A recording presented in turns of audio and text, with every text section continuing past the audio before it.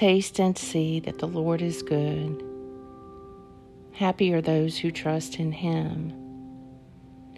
Today is Tuesday, October 18th, in the season of ordinary time. Evening prayers. O Lamb of God that takes away the sins of the world, have mercy upon me. O Lamb of God that takes away the sins of the world, have mercy upon me.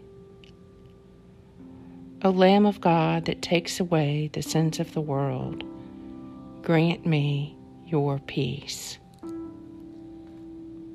Happy are those whom you choose and draw to your courts to dwell there. They will be satisfied by the beauty of your house, by the holiness of your temple. Light shines in the darkness for the upright. The righteous are merciful and full of compassion. The Evening Psalm. Unless the Lord builds the house, their labor is in vain who build it. Unless the Lord watches over the city, in vain the watchman keeps his vigil. It is vain that you rise so early and go to bed so late. Vain, too, to eat the bread of toil, for He gives to His beloved sleep. Psalm 127. Light shines in the darkness for the upright. The righteous are merciful and full of compassion.